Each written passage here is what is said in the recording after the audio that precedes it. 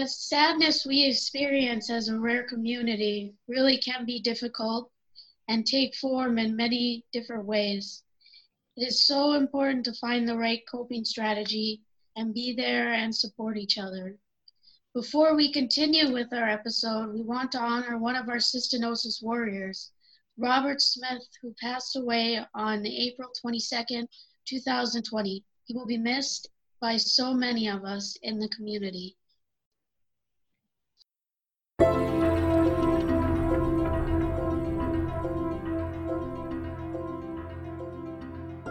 This is Cheryl, and we created this podcast as the Adult Leadership Advisory Board, or ALAB. Who we are in terms of ALAB is a group that focuses on issues, challenges, and difficult topics facing our community. We are working hard to develop educational programming, social tools, and fundraising initiatives to inform, include, and support adults with cystinosis, but ultimately anybody in our community, our friends, our families, our neighbors, and anybody that might or might not be affected by cystinosis. We, as the Adult Leadership Advisory Board, are funded and work under the Cystinosis Research Network. For those of you out there who might not necessarily understand or know what cystinosis is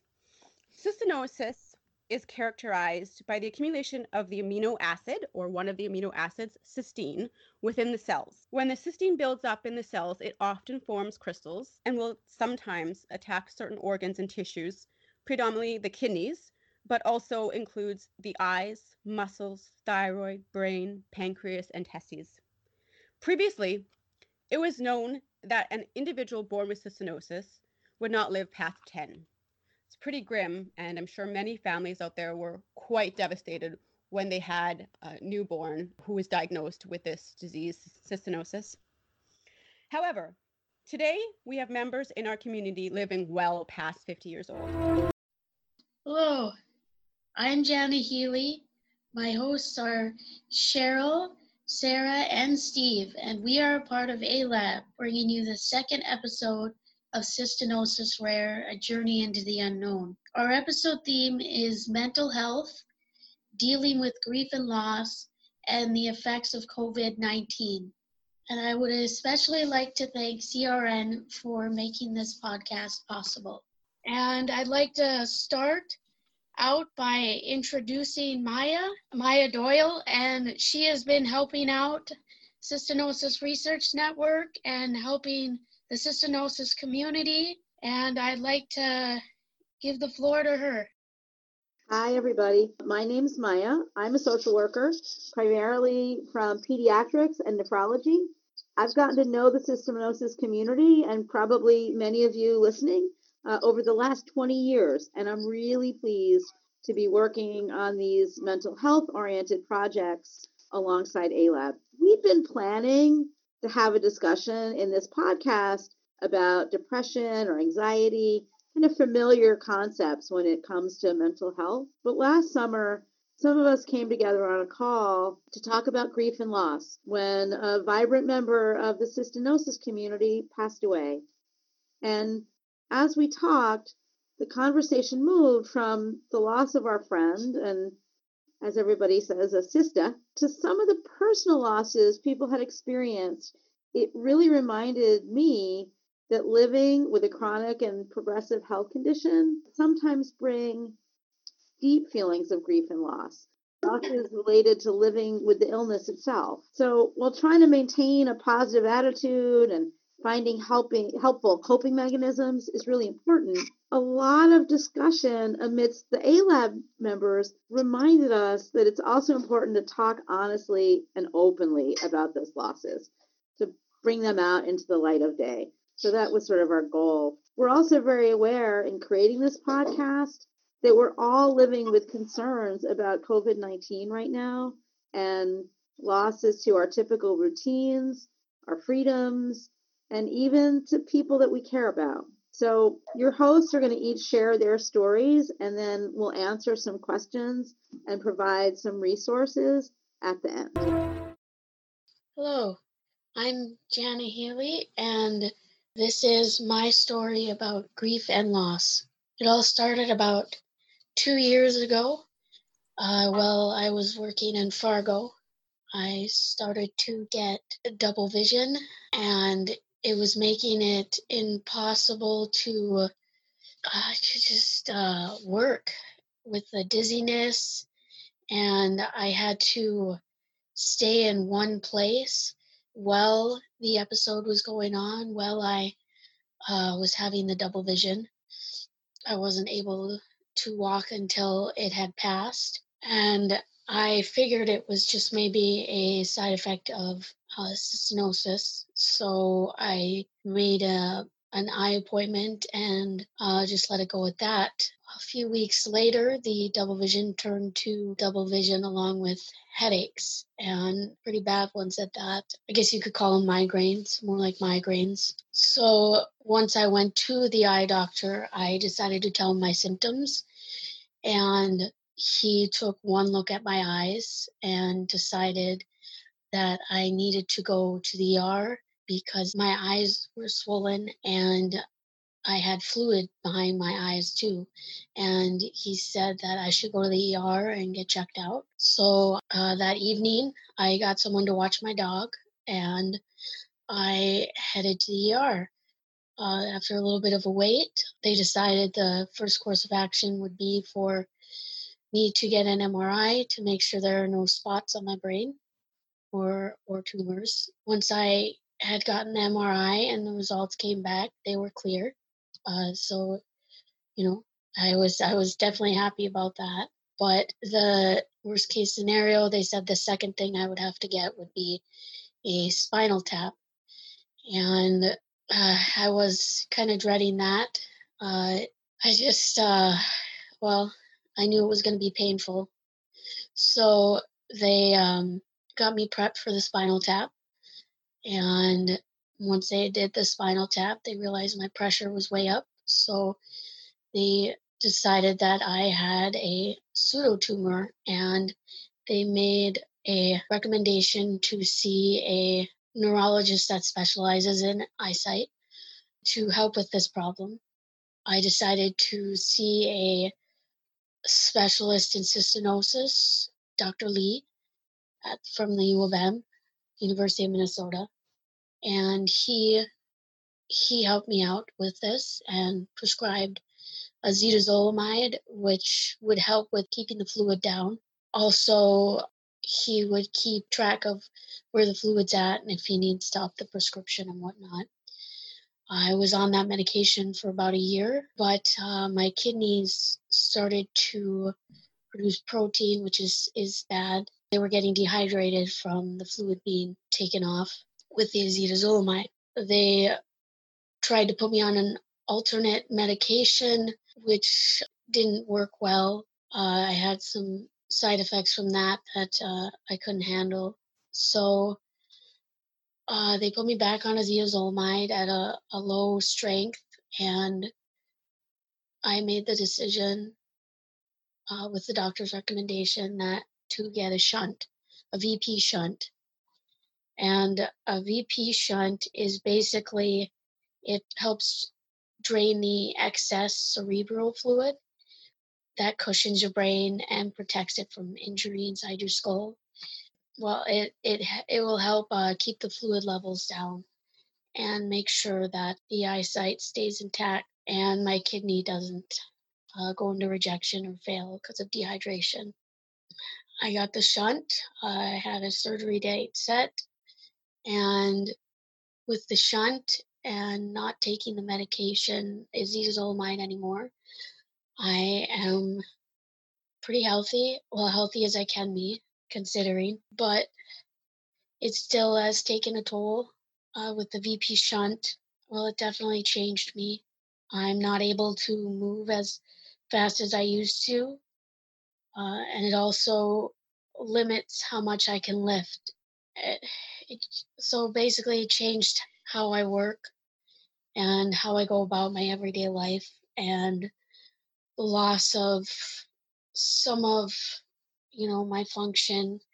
It's definitely hard to it's hard to take because I'm used to going faster and working harder, And being stronger and working in a kitchen, it can be kind of taxing with a limit on how much I can lift and the limit to my stamina now. So definitely the grief of having to go through all that process to find a diagnosis and the loss of some of my functions is definitely, it's hard, but I realize it was necessary surgery to keep living, being cystinosis strong. So now I'd like to pass on the mic to Steve, who will be telling his story next on grief and loss.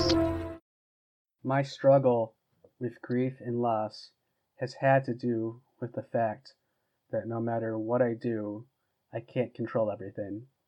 Even if I take my meds, exercise, and try to live as normal of a life as possible, unexpected tragedy can still strike without rhyme or reason. This is really what everyone deals with in their lives. The fact that they aren't immortal and that life has no guarantee. When you have a chronic illness, these facts seem to be more in your face than what a person without a chronic illness experiences. For the past 5 or 6 years, I've been dealing with a mysterious illness that I still haven't figured out. I have episodes that last anywhere between 1 and 3 days. I have not been able to determine whether my episodes are related to my medicine, cystinosis directly, or some new medical issue unrelated to cystinosis. My illness episodes seem to strike without any obvious triggers or warnings and leave me incapacitated. It becomes harder to think, function, and do all the things that need to be done as an independent adult. My personal life and professional life have been severely affected by this illness. I haven't dated anyone in over 6 years. I was trying to develop a graphic design business, and it became too hard to manage with my symptoms. My social contact was very limited until about a year or two ago. Being a part of A Lab and attempting to do things for other people is helping me deal with the stress and frustration I've been feeling over having this mysterious illness and not knowing the cause of it. Bringing myself closer to the community has made losing friends with cystinosis even harder to bear than it was. It has also made the unknowns of this disease a little harder to bear. Overall, though, having the community to talk to and commiserate with always makes things a little easier. We need each other, especially during this pandemic. As horrible as the current situation with the coronavirus has been on my end of things, it has forced me to take actions I needed to take that I wasn't taking because of fear. Since I haven't been able to go to my job and won't be able to in the near future, I've been rebuilding my graphic design portfolio and applying for remote jobs.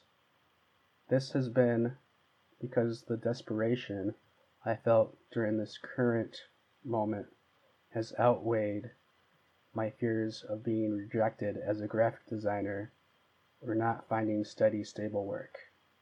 My job is not stable anymore, really, so freelancing or remote work doesn't feel as scary anymore. I'm appreciating the interactions I have with family and friends more and making it a point to connect and reconnect with family and friends to see how they're doing. It's really clarifying what the most important things in my life are right now. This isn't to say I'm not scared. Having cystinosis and living with my parents, who are part of the high-risk pool of people due to their ages and medical conditions, makes this whole thing very real for me. For the most part, we haven't been out of the house or seen anyone but each other in person in almost 2 weeks. The little freedom we had has been condensed down into my suburb and my house. I already snapped once at my dad because of being cooped up together for too long. It is a little terrifying for me because my safety and other people's safety is dependent not only on what I do, but what they do. There's only a certain amount of things I can do to control the situation. All life is like this. We all depend on each other to some extent, but it usually does not lead to death if one of us does not follow the rules closely, and the rules sometimes seem to change. What really scares me are the unknowns. The unknowns are horrifying. The way to deal with the stress, isolation, and frustration we all feel is to lean into each other more than ever. We live in a world connected through various communication channels. There are free ways to connect with each other, and it can almost feel like we are in the same rooms with one another. As we do with cystinosis, we can do with this pandemic. Be a support for each other. Be there for everyone, regardless of age, race, sex, religion, sexual orientation, country, or anything else I'm forgetting. The biggest thing all this has made clear to me is that united, we are stronger than we are divided. Hi, my name's Sarah, and I would like to tell you my story on grief and loss. My story of grief and loss is my whole ordeal that I endured right before my transplant. They found a donor for me, but the doctor said I needed 2 surgeries because the surgery would be too long and my body wouldn't be able to handle it. The first surgery would be to remove my kidneys and I would have a few weeks on dialysis. The second surgery would be my transplant. I had gotten a bilateral nephrectomy to remove my kidneys because they weren't working properly anymore. They put me on dialysis. They put me on fluid restrictions and a diet. It was going well in the beginning, just persistent migraines. The only thing was I needed more water for my meds than they were giving me. I take 50 pills a day, need more water. I told them to take more fluid off of dialysis each session, but they said there was a limit that they could take off. I tried to tell my doctor I needed more taken off because I was starting to have fluid buildup and needed more water for my pills. They didn't listen. I kept gaining weight and it was getting harder to breathe and I could only sleep at a 90-degree angle. I told my other transplant doctor how I was feeling and he said that everything looked okay. Nobody would listen until it was right before my transplant and I tried to talk to my transplant doctor again. They agreed to do a chest x-ray and an EKG. They ended up finding out that there was too much fluid around my lungs and heart, causing heart failure. So they admitted me and my transplant got moved back. There was a lot of recovery time. I had to be on oxygen. They had to drain the fluid. I lost my strength for a while and the waiting to finally have a transplant was so stressful. I lost precious time out of my life because of the uncomfortable months on dialysis. When we talked about it together, it also became clear that I had lost something else. I wasn't heard. I wasn't listened to. Despite all this time living with the cystinosis and living in my own body, I wasn't believed when I knew something was wrong. Hey guys, this is Cheryl. My story of grief and loss takes a look back to 2016 when I was last experiencing kidney failure for the second time around the age of 31. At that time, I was excelling in my career in mental health and had worked my way up to a case manager. I was living in an apartment with a great deal of savings, ready to purchase a house within my plan of 2 years. I was climbing, going to the gym, and felt that life was good. I knew my blood lab results were not stable, but I still felt healthy and I still felt good. But one day I had an appointment with a dermatologist of mine to look at a small lump that I was not overly concerned about. However, I quickly learned when I saw him and he took a tissue sample a short time later that it was malignant and that I had a rare type of skin cancer. Within 2 weeks from that diagnosis, I was sitting in front of one of my nephrologists as he was telling me that my results for my blood work were starting to creep up too high and too steady for too long.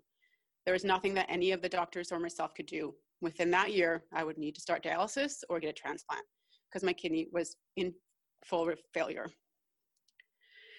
So suddenly, I found myself too sick to work and was experiencing the side effects of this kidney failure not that long later, and realized the hard decision that I just had to quit my career. I lost savings that I was using to save for a house because I had to survive and pay my rent and my bills while getting no money and no income from a job. The side effects of kidney failure took over my body. I no longer was able to climb. I no longer was able to be active, and found myself bawling in the bathroom of the gym because I just knew my body couldn't do what my mind knew I could. It became overwhelming, and I sought counseling because it just became too much for me at that time. My sessions with my counselor were actually focused around loss, the loss I was experiencing of everything: my money, my career, my livelihood, essentially my mental health. And so our counseling sessions revolved around that and the grief I was experiencing as a result. I did rely very much on my family and friends, and I'm very, very grateful that while I was going through dialysis, until I received my transplant from my brother, actually, 2017, 3 years ago. And I'm living great now, and I'm doing healthy again. It was extremely, extremely hard, and I felt like I hit rock bottom. I was experiencing not being able to get out of bed, and I experienced suicide ideation around that point when I was experiencing the kidney failure and all the side effects. Today, COVID-19's entered our lives, and I feel like we're all experiencing, to some degree, that loss and potentially that grief as a result. Many of us, all of us, essentially, are not able to work. Some of us have lost our jobs, depleting our bank accounts. They're taking a hit. And we've lost a lot of our exercise facilities and even parks that we can go to. I feel a great parallel with this experience and what I went through. Many others do in our community when I lost my kidney and when I went into kidney failure. Many things were robbed from us, and many things are today robbed from us under circumstances that are completely out of our control, making it that much more difficult or hard to come to terms with. Counseling and reaching out to supports at this time, particularly those in similar situations of the loss that we're all experiencing, can really help out with these times. So I'm wishing everyone the best of luck out there and recuperating from what is happening right now.